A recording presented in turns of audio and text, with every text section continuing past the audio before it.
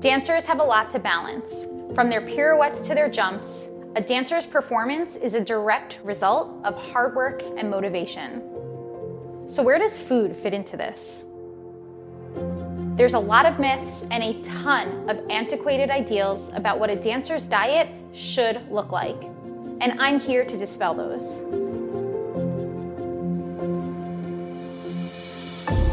I'm Rachel Fine, registered dietitian nutritionist and founder of To The Point Nutrition. I'm the dance nutritionist, and I'm here to tell you that to be a successful dancer, you don't have to diet. Instead, I'll teach you how to use food as your best tool to enhance your performance. A nourishing meal plan not only fuels your dancing, but also enhances your strength, improves your balance, supports your flexibility, and most importantly, reduces your risk to injury.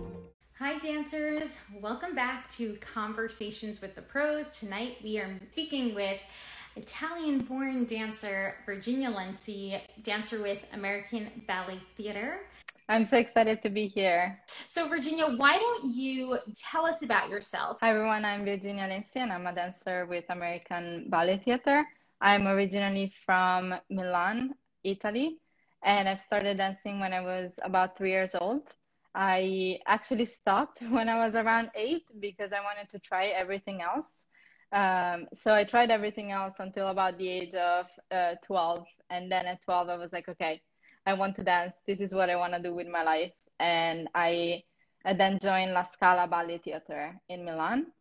And I stayed there for about 6 years. And then I did the ABT Summer Intensive and got a scholarship and then moved to New York when I was 16.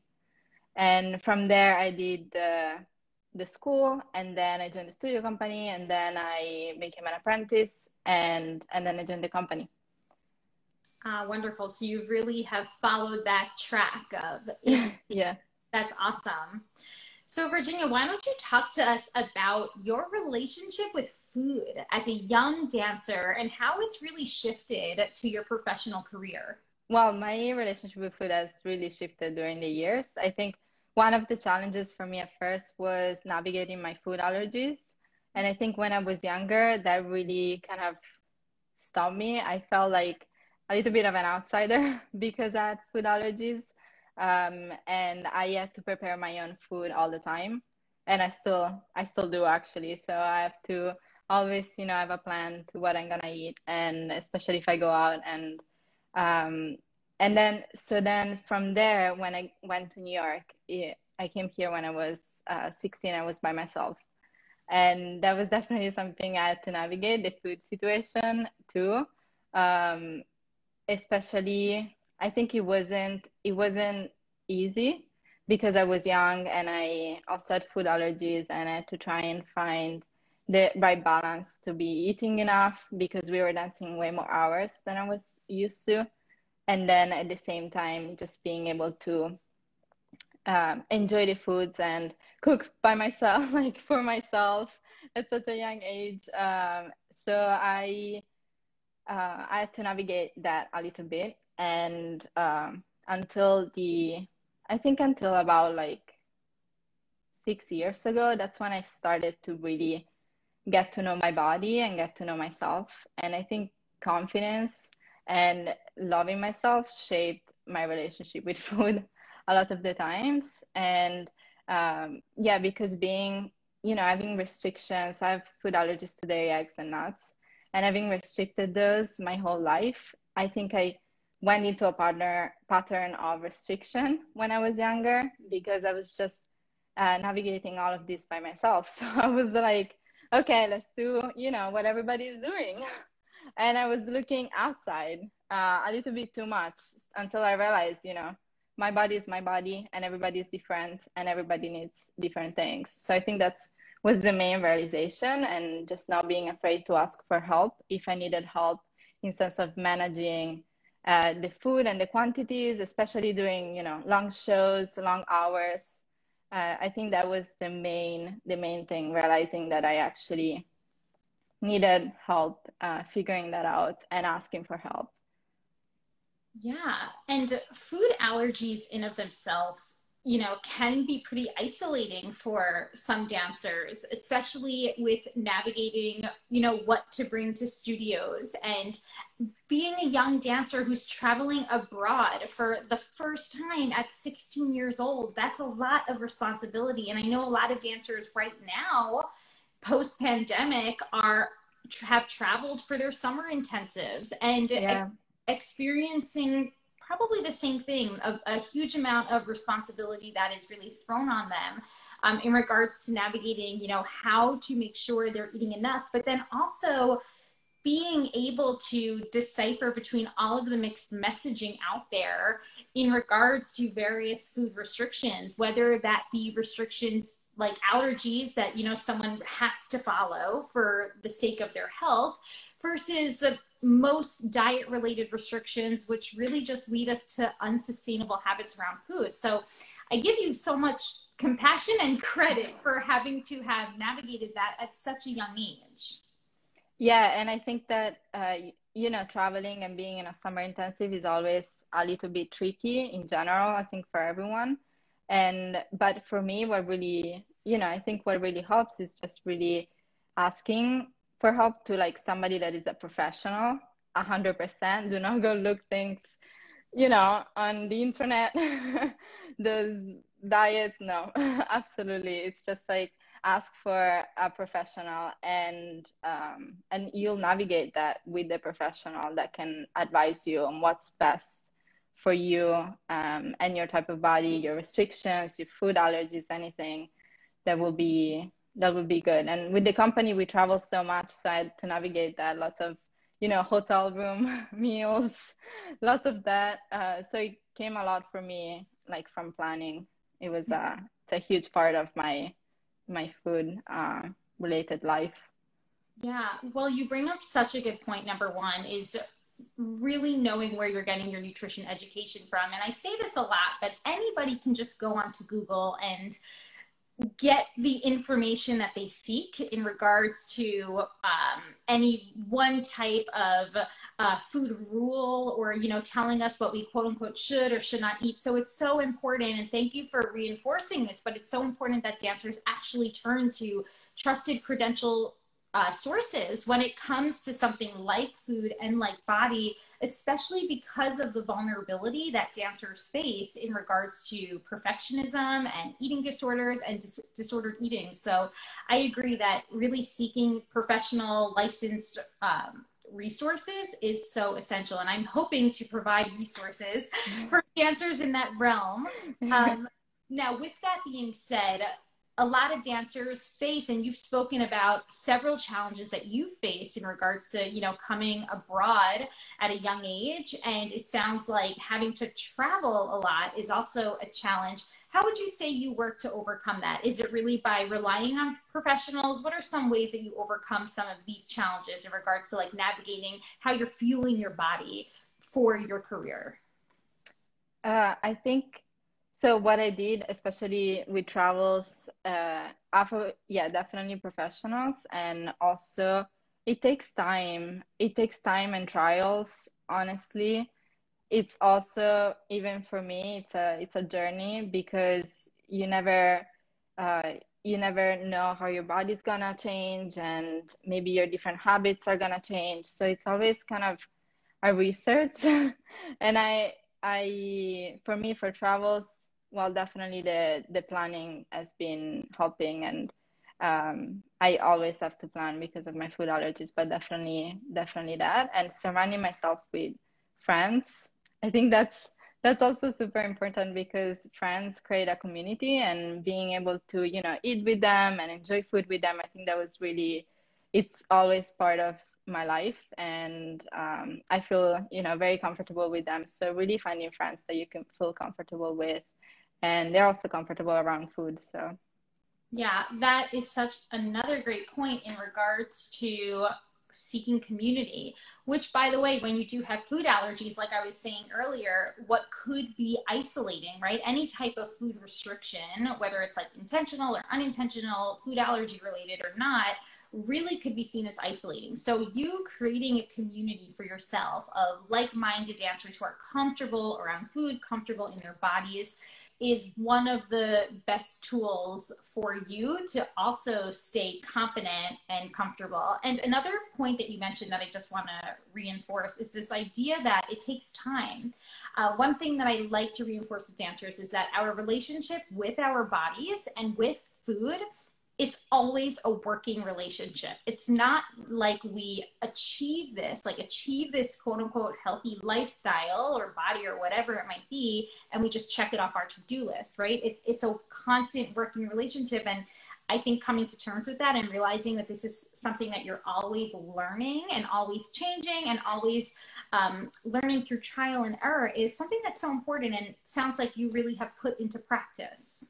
Yeah, I mean, especially during the pandemic, I think it forced everyone to like look at life and, well, our relationship with food as well in a completely different way, because we weren't in our normal schedules. We weren't doing our, 7 hours a day and traveling and touring. We were suddenly at home and trying to like take class. So it just like it's a journey as well, because you have to let yourself be going with how life is going as well and adapt to the different situations. Yeah, and be flexible, right? Because I think the pandemic, like you said, showed us that at any point in our lives, things can be turned upside down. The pandemic really tested the limits of the entire industry.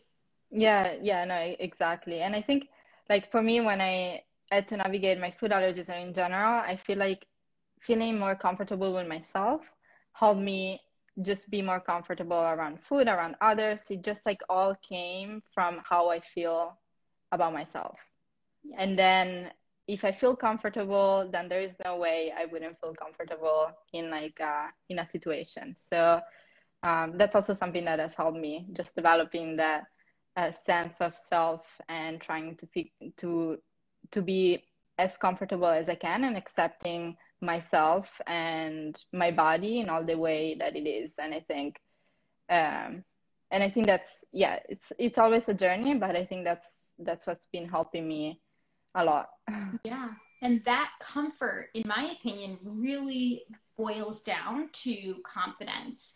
And a lot of dancers struggle, especially younger dancers struggle with building that confidence, especially in an age of social media where we are constantly logging on and seeing, various dancers, various poses and tricks and whatever it might be. And it's just so easy to compare ourselves, but trying to stay true to yourself and work on aspects of building body confidence is, in my opinion, what feeds into that idea of like building trust with ourselves and, like you said, comfort with our bodies to the point of body acceptance and or at least body neutrality.